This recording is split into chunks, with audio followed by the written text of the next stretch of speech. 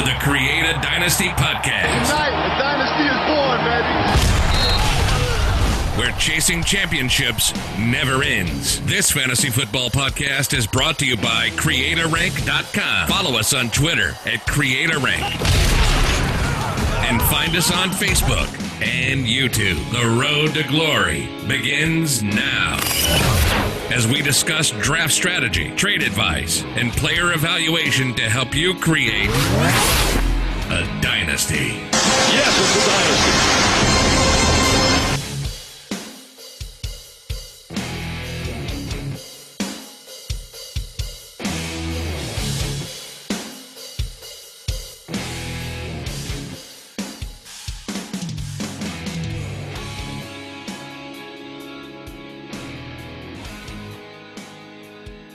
Hello, everyone. Welcome back to another episode of the Create a Dynasty podcast. I'm here. Back with us is Nate, and I got the younger, better brother, Ben, with us. How are you guys doing? You guys are killing me. I listened to that podcast and I was like, man, the time I'm going, I'm getting blasted. But don't worry, I'm back. I'm here to make things right again. Yeah. Whatever you say. I mean, I had to do it while you couldn't rebuttal it. So, I mean, I was sitting there driving in my car on my way to work, listening to the podcast, and I heard that. I threw my hands up in the air, man. It was unexpected, but I guess a little friendly rivalry never hurt nobody. We play each other week one in a dynasty Superflex league, so I guess I'll seek my revenge there. Sure. You say that now. See, Nate, and you can never say that we were talking behind your back because we knew. No, yeah. I felt that. I sensed that when you guys were talking. I just like, it's good to be back. I'm stoked to be here with you guys again. Unfortunately, I'm having some technical difficulties with the Wi-Fi, so I'm going to be on the phone, as you guys can tell, for this episode. All good. When we're talking fantasy football, it doesn't matter where we're from, right? Right. So before we get into the main show, this is the first time that we've been together since we've completed our Create a Rank Superflex Dynasty League. How do you guys feel that you did? What do you guys think of the whole draft and what your team looked like at the end? What you like and dislike? So I think one of the things about that was different about the league was the minimal starting requirement. So just so to recap, it's one quarterback, one running back, one wide receiver, one tight end, two flexes, and a super flex, and that's it across 14 teams. And so I think we talked about it on episode 3, where it's kind of allows you to forego that starting depth and go, at least in my opinion, was go get studs. And so I moved up a lot, which is not something I generally do in dynasty startups, like a trade back, gain capital. But I moved up a lot and ended up with, I think, at least in my mind, a top 3 asset at quarterback, running back, wide receiver, and tight end in the dynasty community. So I was happy with what my starters look like. I'm not so happy with my depth because I had traded up a whole bunch and ended up sacrificing some of that depth. But I think I took some flyers here and there to potentially be lottery tickets. But overall, I think I'm pretty happy with my team. What about you, Ben? I like it. I mean, with it, again, like how Nate said, it's only, you're only playing one running back, one wide out, one tight end, one quarterback. Is, like they said, you can go starter heavy and then kind of, just get a flyer or a good bye week filler as your, RB2 or your wide receiver 2. And that's kind of what I did for running backs. Is I got the handcuff for my running back 1, who was Josh Jacobs. So I got Jalen Richard. And then I went and got Darrell Henderson with all the news that was surrounding Todd Gurley at that time. So, and then I also have James White. So I think I'll be good for the bye weeks that happened. But the one thing I'm really upset about is not having a third quarterback in a Superflex league. Yeah. It's okay. I had 3 quarterbacks. I traded one away for a first rounder next year. Yeah, I saw that. I was going to ask you about that. I mean, it's good value, I think. But what do you think? How do you feel about playing with 2 quarterbacks this year instead of 3? Honestly, like going into it, I really do not know how I feel because I've never played in a 14 team where you really only have to start one position. But I mean, I started off like I said I went with QB, but where I messed up, I think me and you both messed up. I forgot that we had a Kansas City fan with the first pick. Yeah. So Mahomes was taken. Yep. I traded up too, but luckily I was able to keep my first round pick for next year. But that's when I cut in front of you actually, Nate, and got Juju. Yeah. You guys both jumped in front of me, man. Yeah. So it was, you know, I think this was the most interesting draft I've ever been because it seemed like people just kept sniping each other. Yeah, man. I think it's interesting when you get a group of people that are all. I mean, this is a passion of all of ours, right? And it's something that we like to do. I mean, we're taking time out of our day today to record this because it's something we want to do and we like to do. So versus just having your casual, and there's nothing wrong with the home league, but sometimes you have guys that you went to high school with, the guys and gals you went to high school with, or whatever. You have your redraft league or whatever, and it may not be as intense or as informed. And I really like playing in these leagues where you got 14 solid owners that are ready to go. Yeah, exactly. Every week. Exactly. So yeah, so I mean, my top guys, I got Luck, Juju, Kittle, and then Winston as my second quarterback. So I think I can make do because both of them have separate bye weeks, so I'll be able to at least play one quarterback. Right. And then I moved up to get my guy Didi. I think he's going to do very well this year. I agree. And then where I may have messed up is I went young back-to-back with Deebo Samuel and Paris Campbell, but they're very good prospects. So for some reason, if they're basic rookies and don't produce like a Odell Beckham, then I have a higher chance of having a high pick, and then they come into it next year. So it's just one of those things where I don't exactly know how it's going to be for this year, but I think I have a team set up for the future. Sure. And that's something where you hope you can cover yourself because you got studs like you talked about with Luck, Juju. I think, honestly, I'm a big fan of Winston this year, where you hope that if you're forced to play Paris Campbell or Deebo and they're not necessarily at that wide receiver 2, wide receiver 3 level of production, you're still able to maybe cover yourself. If they're scoring at like a wide receiver 4, well, if you got Andrew Luck, he's probably going to be a top 3 guy every week. So does that differential help carry over? And like you're saying, I think it's good for the future as well. Yeah, so I mean, and then it's funny because with Haskins, actually, Nate, and Ben, actually, I like both of your teams, and I think this year you guys can compete. And with your pick, when I traded for Haskins, your pick, I was going to get your pick, and then I looked at your team, I was like, nah. I told the guy, we'll do it, but I want your pick.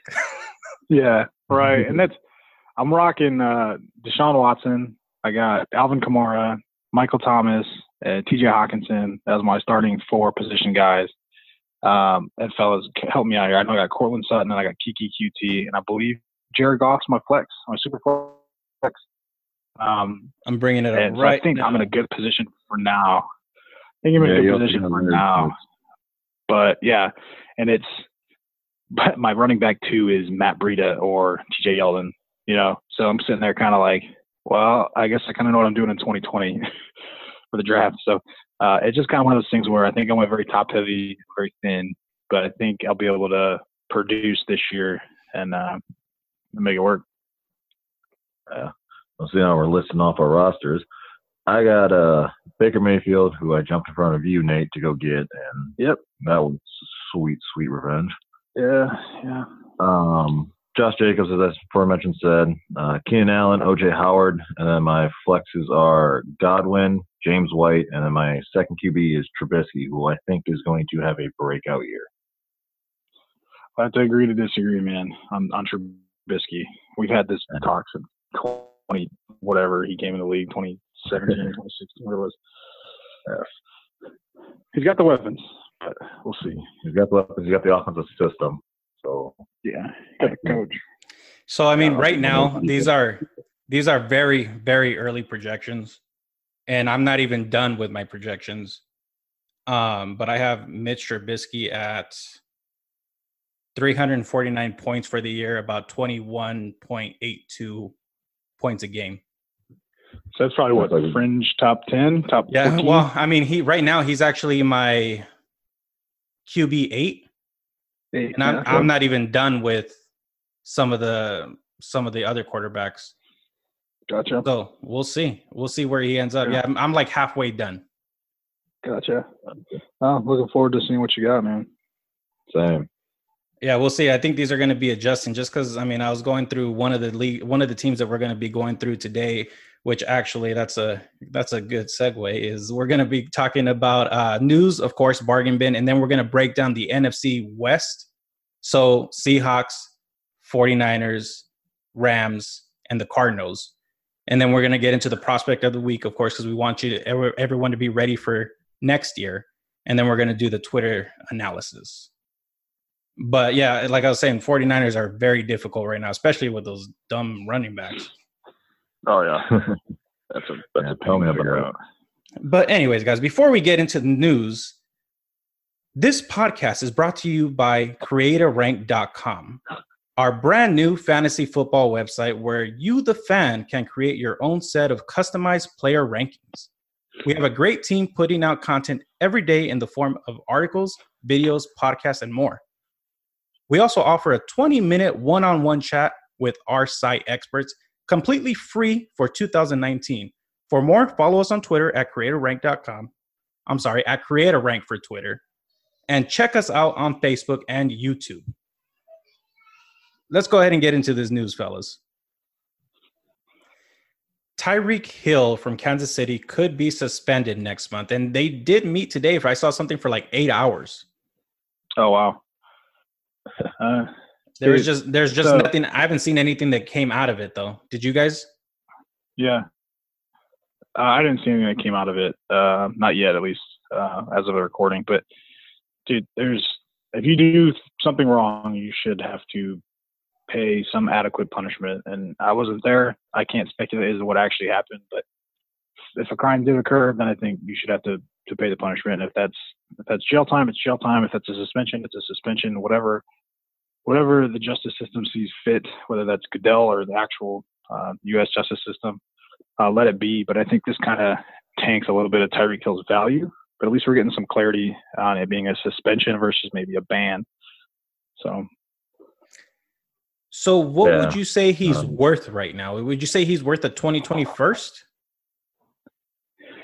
So I guess the question becomes, how long is the suspension? Is it going to be a full year? Is it going to be 8 games? Is it going to be 10? Speculation that I've seen is 8 games. And I know the NFL's domestic abuse policy is 6 games.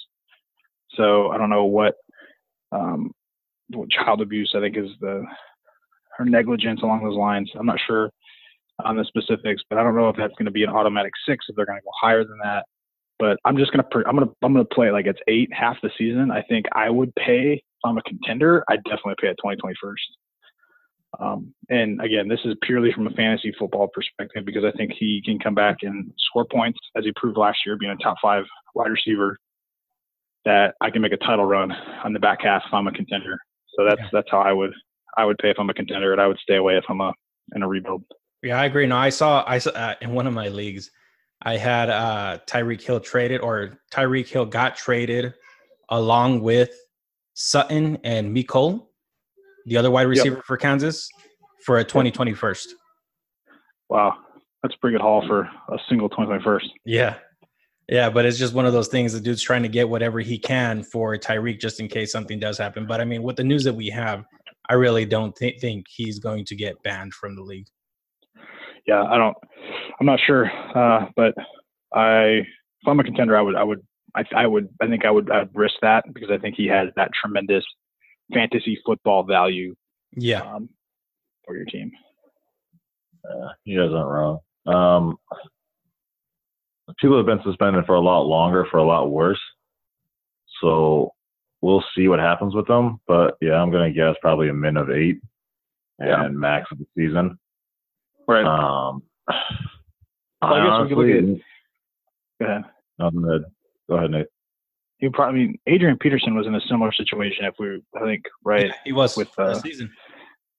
Right, Yeah. and so if that's the guideline they're going to follow, then it might be a year ban. If not, and Adrian Peterson's back playing today, and obviously the running back position is a little bit different than the wide receiver position for longevity. But I think the signs point to it looks like he'll be back in the NFL in some capacity at some point. Yeah. Yeah, I definitely agree. And as this is like a dynasty podcast, by all means, like try to go get him at a discounted price, because when he does come back, he's still going to be with Patrick Mahomes and a Kansas City's offense. Like, he's going to be good. My concern is, does he come back to Kansas City? Why haven't they were very swift to act with Kareem Hunt. What's the delay with Tyreek Hill? If the Kansas City Chiefs decide not to bring him back because of this off the field stuff, who wants to pick him up and deal with that? So it might be one of those, like, you get blackballed type things, like Ray Rice potentially, or Colin Kaepernick, or something where it may be a blackball situation. I don't know. It's purely speculation. Yeah, but the Browns are right there. Yeah, with John Dorsey. Yeah, I mean, and I was thinking the same thing you were right now, Nate. And I think realistically that Tyreek Hill and Pat Mahomes need each other, because those two are just a match made in heaven, really. Yeah, no, they're phenomenal. Pat Mahomes throws it very far, and Tyreek Hill can run very fast. So. Yes.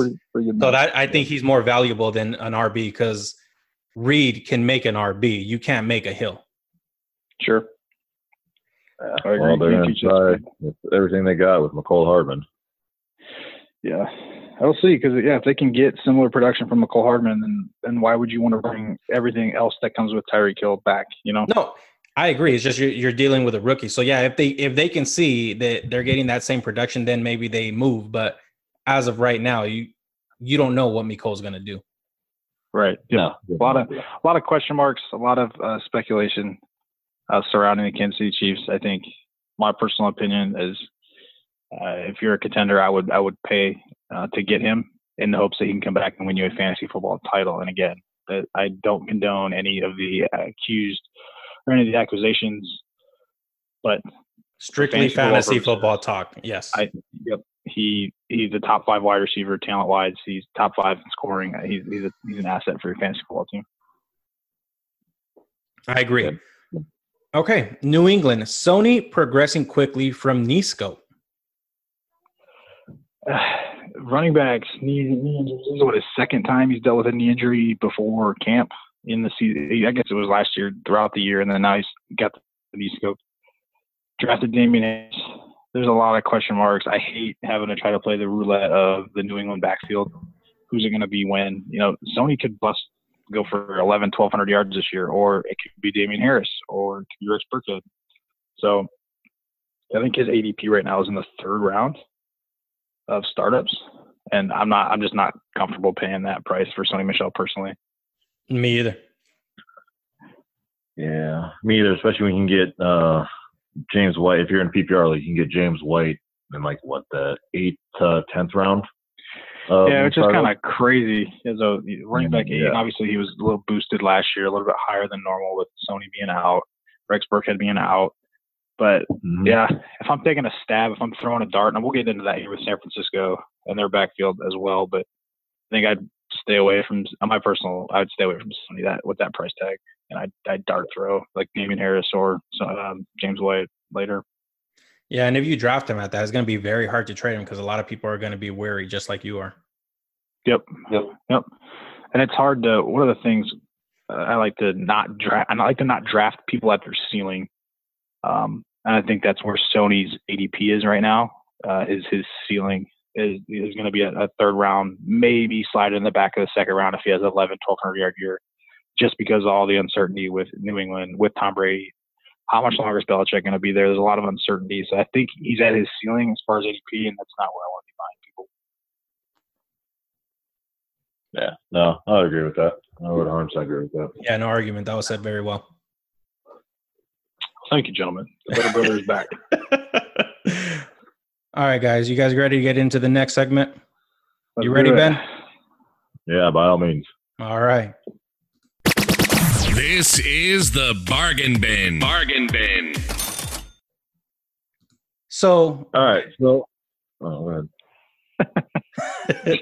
Ben, just from the list you provided us, you got from the same team, Tampa Bay, you got Mike Evans as the wide receiver 6, ADP at 12. And then you have Chris Godwin, wide receiver 22, with an ADP of 47. Yes, and sorry for that. I was just rearing to go and to get into it. I like the excitement. I like the excitement.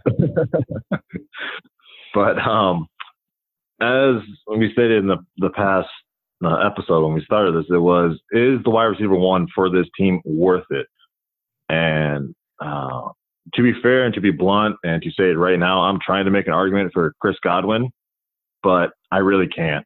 It's Mike Evans, a wide receiver 6, and the players that are around him, with Joe Mixon, Melvin Gordon, Todd Gurley, and Delvin Cook.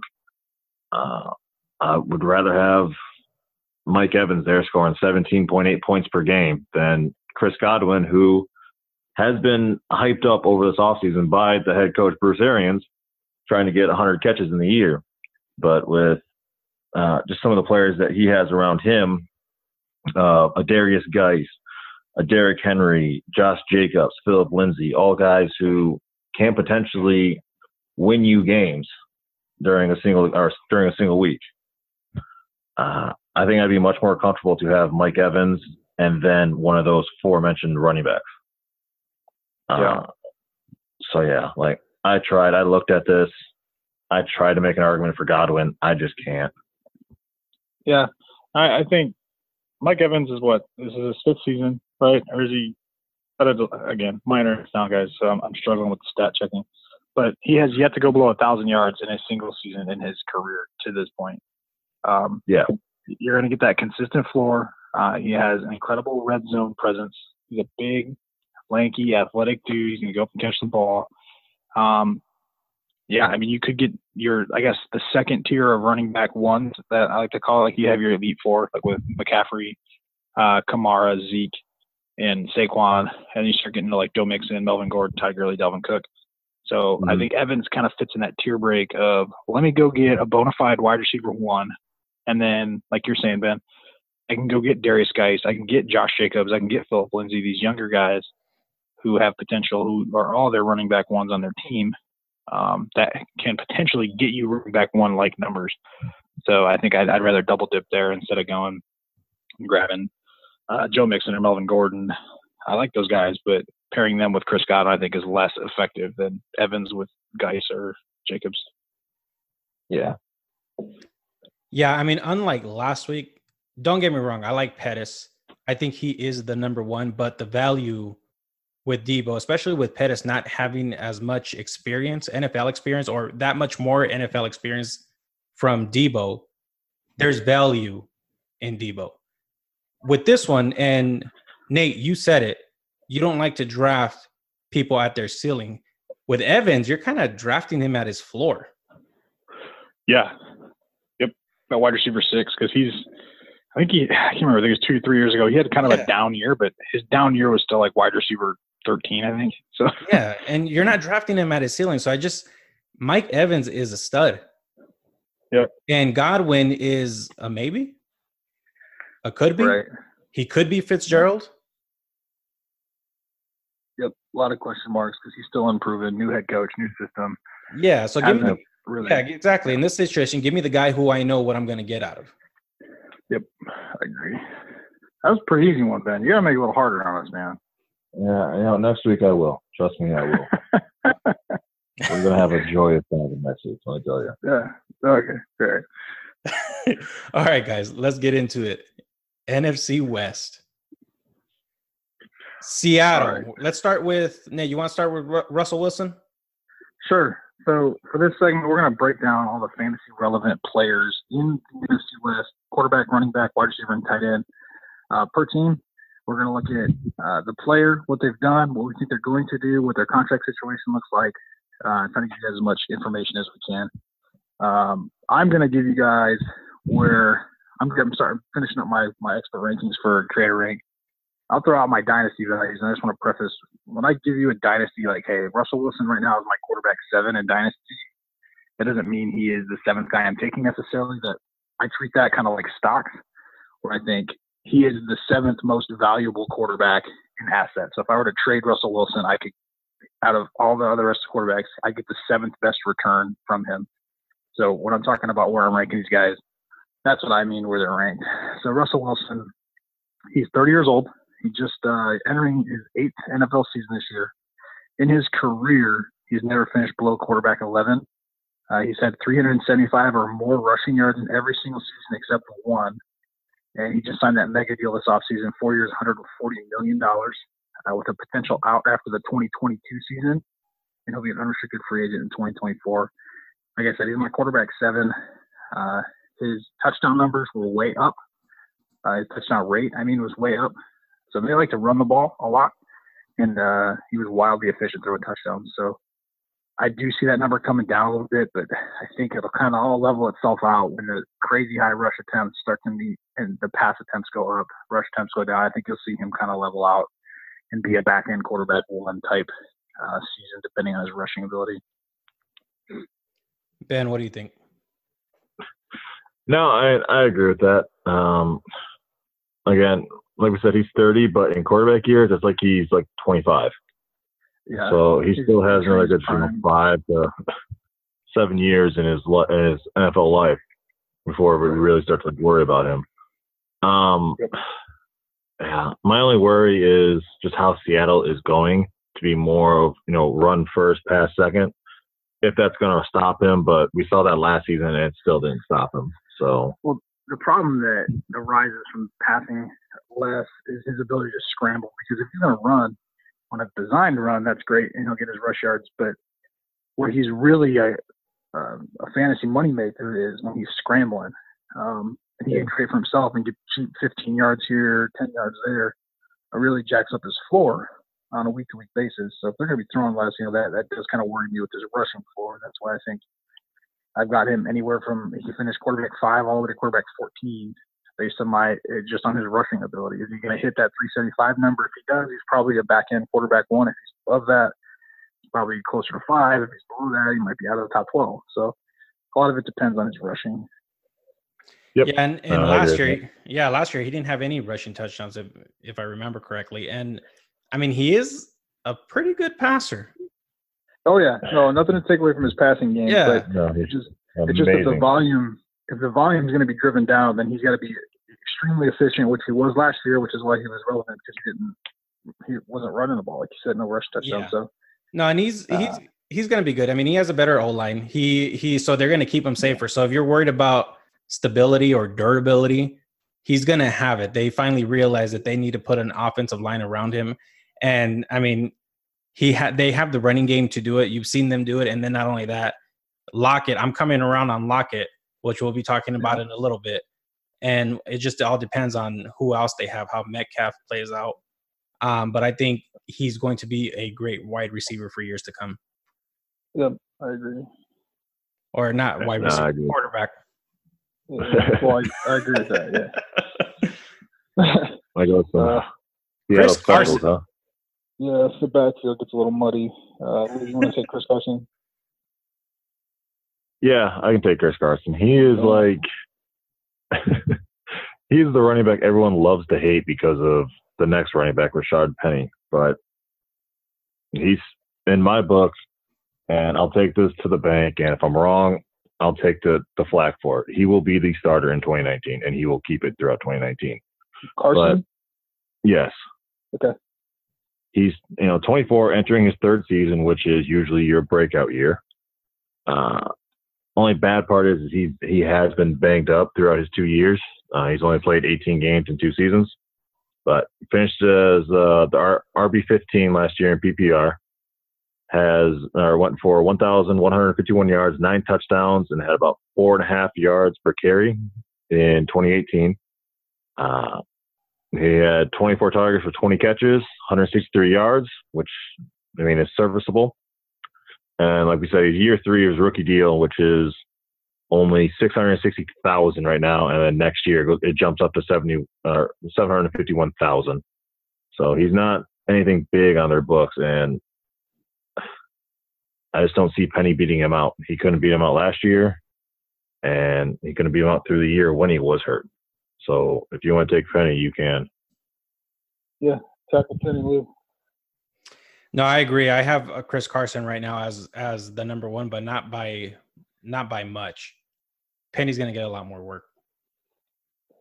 Yeah, I kind of agree with you guys. I think Chris Carson is, man, they drafted Rashad Penny. I'm like, what are they doing? Like, they have Chris Carson. You know, like, it's this cheap, effective running back, but it was only a 4-game sample at the time, and Carson ended up balling out last year. Rashad Penny showed one of his big weaknesses coming out of college was his pass blocking, and that doesn't affect fantasy football at all. You're not going to score points or lose points from poor pass blocking, but it's the ability to get on the field. And he wasn't able to get on the field because he's a liability in the pass game. So allowed Chris Carson to get out there and seize control of it. Yep. So you want to get into Rashad Penny now?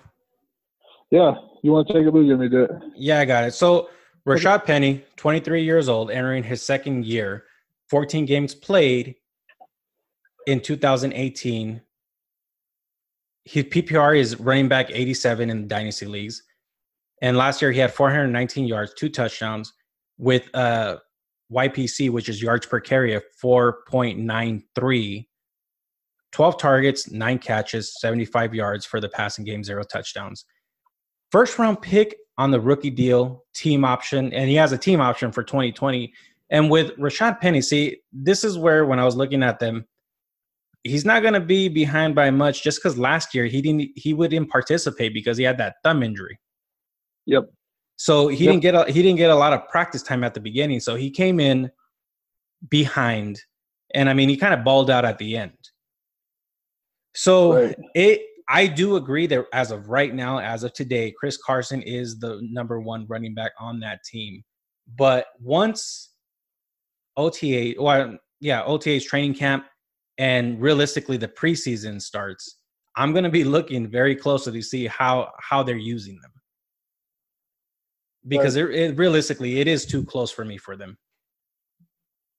Yeah, which is ultimately a fear of every dynasty owner, right? Is you hate to pick one of these guys and invest in them and lean on them and hope to get some sort of running back to production, which you got from Carson. But if you split what Carson did essentially last year in a run-heavy offense, you're not going to get you're going to running back.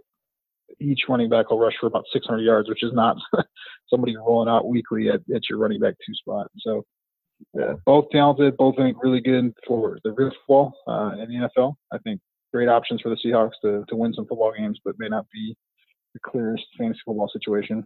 Yeah, so let me ask you guys a question. This year, I think we all agree is Chris Carson. Next year, who do you think it is? I feel like the torch will get passed. I want to see what Rashad Penny does this year. I'm a big believer in Chris Carson, but I really couldn't tell you. I'm really not sure. I know it's a cop out, but I can't give you an answer. It's that muddied for me. No, I agree with you. Like I said, it could happen like week 8. They pass the torch to Penny. I'll be very sad, but it could potentially happen. And if that's it, then yeah, Penny takes it and runs with it. And they finally make use of his first round draft pick that they had. But as things stands today, I still think Carson holds them off. Or at worst, it goes to a running back by committee. Gotcha. Well, that's what I think it's going to be. I think it's going to be a running back committee this year. And it could be one of those things where Chris Carson gets a little bit more of the work at the very beginning, but give it 4 or 5 games, it'll be a running back by committee. And I still think it's Chris, but by next year, I think it's Penny. Gotcha. Well, I think that wraps up Seattle's backfield, fellas. Yep. Let's get into Tyler Lockett. Cool. This is my guy, man. Lou, you're coming around too. Tyler Lockett, I have him as the wide receiver 18 in Dynasty. He's 25, entering his 5th season. He's only missed 1 game in 4 years, which is bonkers to be durable because he's a little guy. Super fast, deep threat. Prior to 2018, he had actually never finished higher than wide receiver 44, which is a wide receiver 4, despite every single season he had being within 5 targets of his 2018 total, which was 71 targets. So across his 4 seasons prior to that, he had seen very similar target volume, but never climbed higher than wide receiver 44, except in 2018 when he went bonkers in the touchdown category with 57 catches, 965 yards, and 10 touchdowns. So Does that number come down? Maybe, probably. But does his volume go up with his catches with Doug Baldwin leaving? Probably. He's under contract through 2021, unrestricted free agent 2022, but his cap hit jumps up pretty significantly here, from $7.3 million in 19 to $10.25 million in 20, and then $11.5 million in 21. So 19 looks like a pretty affordable year. 10.25 is still not that bad of a cap number, but in 2021, he'll be in his seventh year in the league, eighth year in the league. Might be losing a step. Maybe DK Metcalf is catching his stride, so maybe they want to par with him until then. But I think he's a safe 3-year window player for you. Yeah. No, Go ahead, Ben. I agree. Like Nate said, he's a safe player for you to play, as your flex, or if you run wide receiver or have 3 wide receivers, you have to start as your wide receiver 3. But I do like Lockett, but here are some stats. It's from his rookie year onward to 18. Was never above 670 yards receiving through his 2015, 16, 17. Never above 52 catches. And then after his rookie year, he caught 6 touchdowns. After that, he had combined of 3. And he explodes this year in year 4. And Nate, you said the stats of it. So is this a star in the making, or was it, well, he had a boom year and that's it? Yeah, and Doug Baldwin, I think, helps. Because before, and he was fairly consistent around that, 45 catch range to about 550 yard range with, touchdowns could bump up. But yeah, that's what he was good for. Yep. Yeah. I think the difference is that he didn't really have Baldwin this year. Yeah. And on one leg. Yeah. And so, I mean, just for when it comes to a target share, he had 18% of the target share. Yards per reception was 16.9. Receiving touchdown rate was 14.1 for last year. Catch rate was 80. So what's funny is like I said, I didn't complete all my projections. I'm still going through it. But I did, because I knew we were doing the show, of course, I did complete everything for this division. And Tyler Lockett is my wide receiver 1 for this division. Oh, really? Wow. Yeah, and I brought down the catch rate. I have him down for targets of 121 with 82 receptions, 1,153 yards, 8.5 touchdowns, with 50. I mean, fantasy points, 15 points a game. Yeah, no, and that'll do it, because that's kind of what he's always been the ancillary piece, the secondary. The guy playing behind Doug Baldwin, playing behind Jimmy Graham there for a little bit as well as Doug Baldwin, and now he's the guy. And he showed he could do it last year, and so I think you're spot on, man. If the volume can increase, there's no reason he shouldn't be in that high end wide receiver 2, low end wide receiver 1 potentially. You're talking about number 1 wide receiver whole division. Like, if his volume can go up, Wilson's a pretty damn good passer, and he can make you a wide receiver 1. Yeah, I mean, when I saw it, I really couldn't believe it. So I think this is one that I'm going to be playing with as time goes on, and honestly, I didn't really look at the whole division until right now. And when I saw that he was the first wide receiver off, it's just kind of shocking. Yeah. Well, hey, that's the process, man. I think that's something that it opens up your eyes, and I suggest everybody has some sort of projection model that they use, or something that they can project off of, instead of just picking and poking. Like, oh yeah, I really like this guy. Like, I mean, you're using logic. Hey, Baldwin's gone. We're going to drop his catch rate a little bit, but I think his volume goes up. And if the numbers are the numbers, like, you'll tweak it a little bit, like you said, but that's still, even if he comes down a little bit, he's still in a pretty good category, No, exactly. So. No, I agree, and I don't mean to trash on Tyler Lockett. I think he's a good player. I like him too, but your main points of why he did well was Doug Baldwin wasn't there, which is very true, and he's not there this year. But then the supporting cast around him was guys like Jaron Brown, David Moore, and then Nick Van Nett. Okay, and the supporting cast this year is David Moore. No, I'm not saying it's changed drastically. What I'm saying is they actually have like an X receiver now instead of, where Lockett had to play that. Right. So does that move him out of that deep threat role? Does that move him into this underneath guy? And like we're talking, if he can get more volume and still blow the top off from the slot, awesome. Because DK Metcalf, which we'll talk about next, if he can play outside and handle all the outside work, does that give him more volume underneath? Because I have the top tight end I have projected for Seattle is Will Dissly, and he ain't exactly a PPR athletic tight end. He's a big hulking dude. Does Lockett fill that role as the PPR guy like Doug Baldwin? I don't know, maybe. Yeah, who knows? Like I said, I just wanted to get that out for the listeners and all that. Yeah, you're just a hater. Yeah. Hey, Ben, I can't argue because I have another show, and I was really dissing Tyler Lockett, but after I did this, it's just once you see numbers and you kind of put them, because honestly, when I did everything, I wasn't being biased because I don't like Seattle, I don't like LA, and I don't like the Cardinals. So I was just looking at the numbers, and this is what come out. Like I said, I just saw this right now for the first time because I wanted to get ready for the show, and I just brought all the players from that division into it. I was a little shocked when I saw he was the number one for that division when you've got Cook, Woods, and Kupp in that same division. Yep. Yeah, that's crazy. Like I said, I'm never going to go on record and say he's a bad wide. I'm just saying, like, you said he's a bad wide.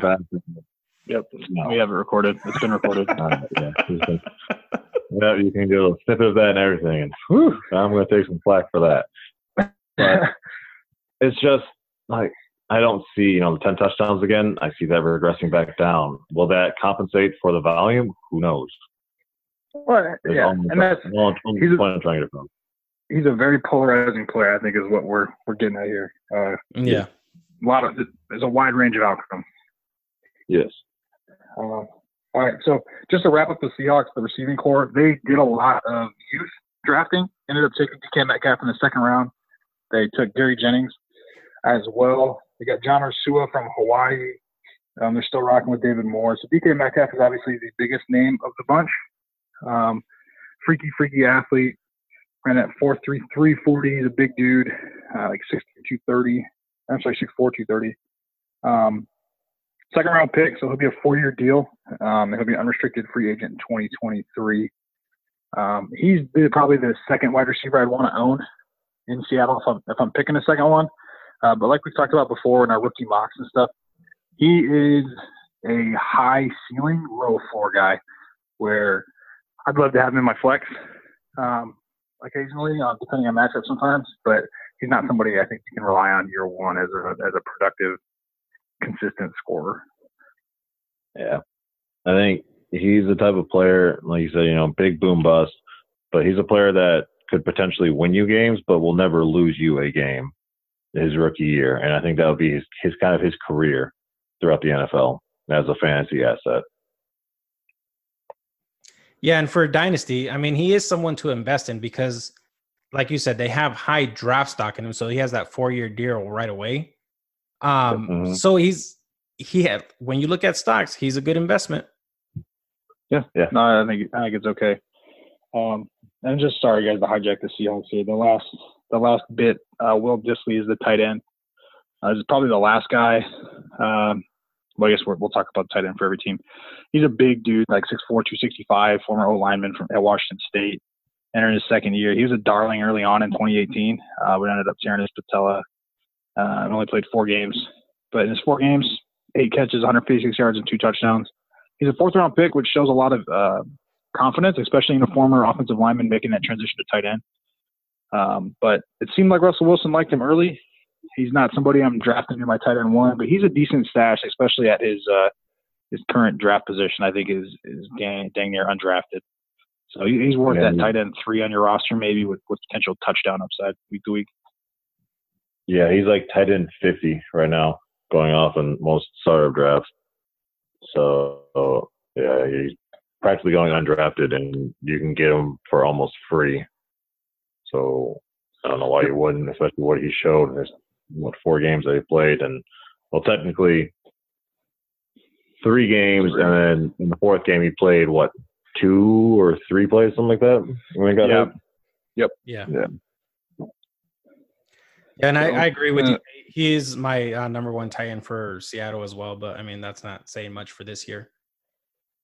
Right. Yeah. Yep. So overall, I think Seattle's got some viable fantasy assets. I want to take a moment to tell our listeners about a fully customizable podcast service offered right on CreatorRank.com. Brought to you by the guys at CPMC, this service offers a fully customizable podcast for your fantasy football league. They will evaluate rosters, give power rankings, do mock drafts, give out draft grades, suggest trades, preview playoffs, and anything else your league needs. Find them on Twitter at CPMC Podcast and creatorrank.com/product/CPMC. Arizona Cardinals. So quarterback Kyler Murray, number 1 overall pick in the 2019 draft, 21 years old. He's also a top 10 pick in the MLB draft, which looks some speculation about him playing baseball, playing football. It looks like he's going to play football. 2018 Heisman Trophy winner. He's got the standard first-round contract, so that's always a 4-year deal with a 5th-year team option. My question is, how high can he finish? You know, he's got an incredible rushing floor. He's going to the air raid offense with Cliff Kingsbury. He's handpicked.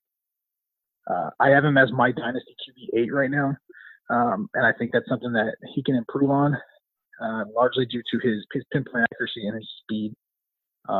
David Johnson, 27 years old, going into his 5th year, missed 15 games in 2017 with a wrist injury, so not a knee injury, not an ankle injury, a wrist injury. And outside of 2017, he's actually never finished below running back 9 in PPR, which was last year. He finished running back 9. Last year, he had 940 yards rushing, 7 touchdowns, only 3.65 yards a carry, but he had 76 targets, 50 catches for 446 yards and 3 touchdowns. He's got 3 years left on his extension. He'll be an unrestricted free agent in 2022. His cap hits climbed significantly after 2019. 2019 it's $9.75 million, and then in 2020 it goes to $14.25 million, and then 2021 it goes to $12 million. There's a dead cap out after 2021 where it's only $3 million in dead cap. So instead of paying that $12 million in 2021, they could cut him and only pay $3 million. Their wide receiver core, I think, is highlighted by the man, the myth, the legend, Larry Fitzgerald. 35 years old. He's entering his 16th NFL season. There are, his NFL season could go take his driving test and drive a vehicle in the United States. There's a note here that says he's the greatest wide receiver of my lifetime. I think, honestly, if you look at it from a career longevity perspective, you have Jerry Rice, and it's not something I got to watch in his heyday. And you got Larry Fitzgerald, who I think is right up there in the top 4 or 5 wide receivers of all time. He was PPR wide receiver 25 in 2018 by posting 112 targets on 69 catches, 734 yards, and 6 touchdowns. Signed a 1-year deal worth $11 million. My guess is he'll keep signing 1-year deals until he wants to call it quits, and he'll be a Cardinal until he retires. But the big question with him is they just drafted all these young guys at Christian Kirk, who we'll talk about next. When does he retire? When does he hang them up? Christian Kirk is probably the hottest fantasy asset in the wide receiver core. I would say he's 22 years old, entering his 2nd year. He broke his foot, required surgery last season. He was the wide receiver number 58 in PPR, 43 catches on 68 targets for 590 yards and 3 touchdowns. Standard 2nd round pick, contract season year 2 of a 4-year deal. Ended up drafting Andy Isabella in the 2nd round this year and Hakeem Butler with the 1st pick in the 4th round this year to round out their receiving core. And then Ricky Seals-Jones is probably their tight end. Him or Caleb Wilson, who was Mr. Irrelevant, the last pick of the 2019 NFL draft. Both of those guys I don't see a lot of usage for. They run a lot of 10 personnel, which we talked about as 1 running back, 0 wide receivers. So they don't really use the tight end. Ricky Seals-Jones did play wide receiver in college a little bit at Texas A&M with Kyler Murray when he was a Texas A&M Aggie before he transferred to Oklahoma. So there's a little bit there. You might buy into that a little bit, but he just came back on a 1-year deal. I'm not sure he's going to stick around much longer or be a viable option. Fellas, what do you got with the Cardinals? All right, so first, I just want to make a comment on what you said, Nate. You said they run 10 personnel with 1 running back and 0 wideouts. I'm sorry, 0 tight ends. 1 running back. Yeah, 0 tight ends. Sorry, yeah.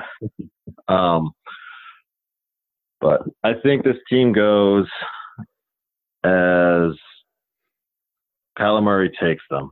And in that, there's a nice little asterisk that says, as far as that offensive line keeps them healthy. Right. Because that offensive line isn't great. They, correct me if I'm wrong, but didn't invest anything in an offensive line. No draft picks. Mm-mm. Yeah. So my main question then for everyone who has Kyler Murray so high, like Nate, you have him as QB8, is what is he going to do besides a rushing floor that Josh Rosen couldn't do? Provide pinpoint accuracy, have a coach that hand selected him from a super high powered offense. And our power just came back on, boys. Yes. And then he's super accurate in the red zone. I think he'll be able to score touchdowns on the ground with his legs. When we talked about Russell Wilson, they're going to throw a lot, which is going to lead to a lot of improvised running situations for him, and he'll get cheap 10 yards, cheap 12 yards. I'm not sure if you saw the video of him racing Andy Isabella and ran a 4.31 at the combine. Dude, that's he was step for step with Andy Isabella. So if he can scoot for 10, 12 yards on a breakdown because the offensive line just letting people in, so be it. I think that's awesome. But, yeah. No, I think my thing is, like, yes, the new offensive system, the air raid that's coming into the NFL, and him is going to shock the NFL for a year, possibly two. And I just think after that, I think he turns into RG3, where a great quarterback, and he's just going to get hurt. Like, I'm sorry. That's just my opinion of him. So I would say get him now and trade him later, but that's about it. The thing with Kyler is he's always shown a knack to get down or get out, which is not something Robert Griffin III ever demonstrated at Baylor. Robert Griffin III was a big dude, and so he could take some of those hits. He could go head to head. He could get tackled.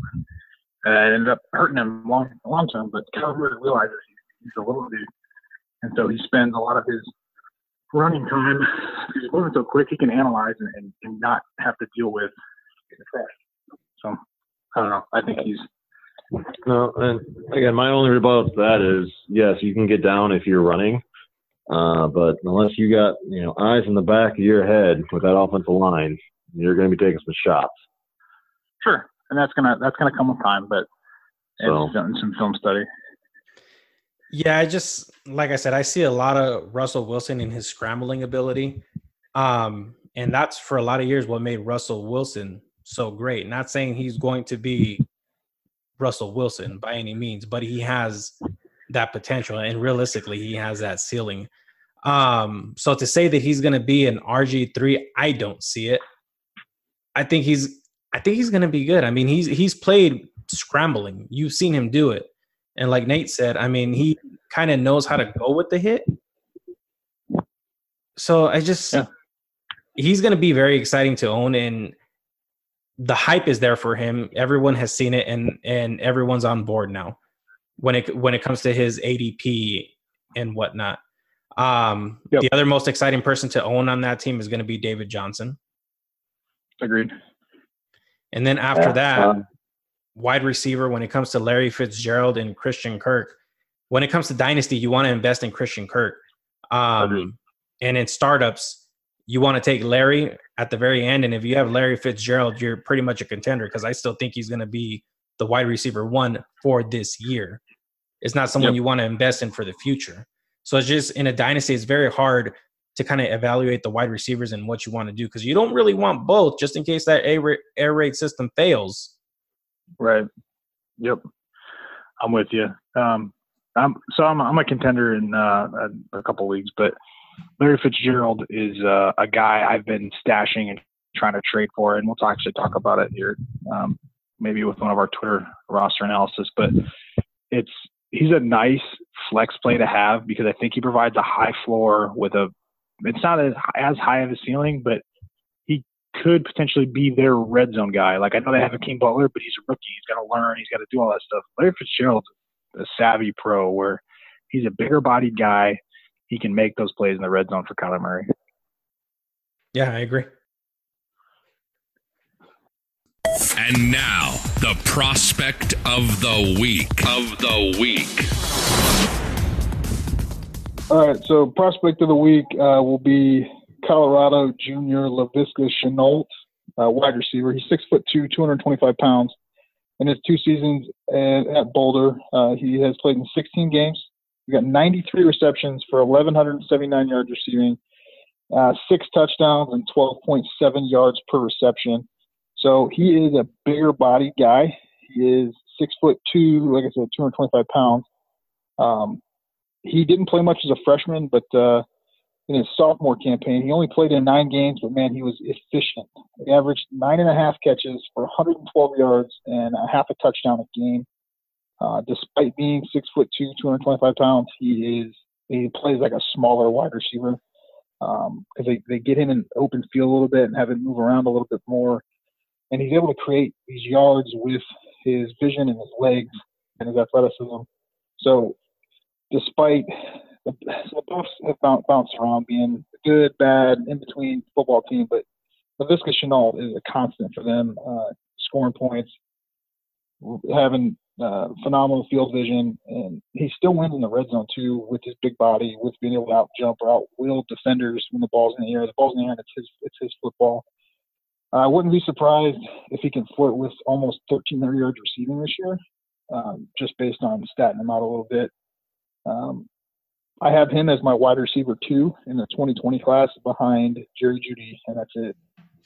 So a lot of potential for Laviska Shenault to be probably a top 5, top 6 pick in your 2020 rookie drafts.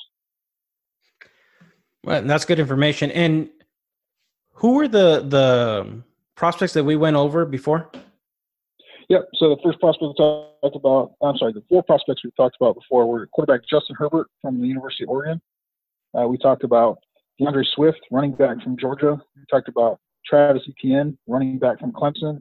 And we talked about wide receiver Jerry Jeudy from the University of Alabama. So these are the names you guys all want to keep in your head for next year, especially when you're trading those 2020 firsts. Yeah, and all 5 of these guys we listed. Herbert, depending on your format, if it's single quarterback, he's probably not a first-round pick. If it's super flex, he's definitely a first-round pick. But all 5 of these guys are definitely, if you're moving to 2020 first, it might be for one of these guys. Right. All right, let's go ahead and get into the Twitter roster analysis, guys. What do you have for us? All right. Nate, you want me to take the lead on this one? Yeah, go for it, man. All right. So we have a guy named Bearded Shotgun, and his format was a 12-team Superflex. And when we looked at your roster and all that, we kind of came to a point that you are a contender for the championship this year. When I looked at some of your weak spots that you have on your team, your starters are very, very strong, but your depth behind them lacks a little bit. And then in a super flex, only having 2 quarterbacks, as we've all stated earlier, isn't the best. So if you could get a QB3, it'd be perfect. And then Kirk Cousins is a massive question mark. We don't know if he's going to be a QB1 like he was last year, or if they're going to go more run heavy as they showed later on in the year. But a couple or a trade that we came up with was it was to Dynasty Dad, and it was to give up a 2020 second for Andy Dalton. And that sounds bad and outlandish at the start of it, but that will cover your first your quarterback was Baker Mayfield, and that will cover his bye week. After that bye week, you can go and trade him to other teams who only have 1 quarterback, and those guys' names are BZB, the pharmacist, TNFF Trinado, and 2-on-1 Pod Tommy, or D Brown FF 888, who all have 2 QBs or less, or have QBs that might be benched by rookies that were selected this year. And you could flip him for some depth to make your playoff run. Yeah, I think that's smart because it's, like you said, Ben, you kind of do the fool's gold type thing where you can get him for a 2020 second and then kind of hamstring some of these other teams that only have 1 quarterback in a super flex or have 2 quarterbacks and stuff and have a bye, but you could potentially, by the time you flip Andy Dalton, you could say, hey, this late 2022 that I gave up is now in early 2022. So you moved up 8 spots for doing nothing. Or, you might get a desperate contender where, hey, I am 1 quarterback away. You might end up getting that late first or something by flipping Dalton again. Yeah. What was the lineup again? The starting lineup? Give me 1 second to pull it up. You got Baker Mayfield quarterback. I know that. Yep.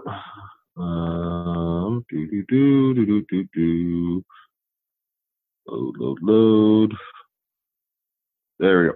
So the starting lineup was Baker Mayfield, Saquon Barkley, Adam Jones, Adam Thielen, Cooper Kupp, Alshon Jeffrey, O.J. Howard, Tariq Cohen, James White, Kirk Cousins. That's pretty good. That's a good starting lineup. Yeah. Yes. So you got Aaron Jones, not Adam Jones, but yeah. Yeah, we all make mistakes. No, I know, but it's pretty good. No, Pretty that is, and I mean, realistically, that is good. Just with Dalton, like you said, I guess I really never thought about that, trading for 1 week and then just trading back. Because if there really is that scarce where teams have 1 real quarterback, even though Dalton sounds disgusting, he is a starting quarterback. Yep, Yeah. Without a threat of getting replaced this season. Yeah. So, All right. And that's pretty much all we have for everyone, right? that's all I got. It's glad to be back. I do have the better brother back. It was good to have you back, Nate. Nate, where can they find you? I'm on Twitter at FFBigCat. Better Brother Ben? See, better brother. I'm just gonna change my Twitter to that, shouldn't I? Triple B? But you can find me at Twitter at PendrezFF. And you can find me One King FFB. Everyone, have a good day. Be safe.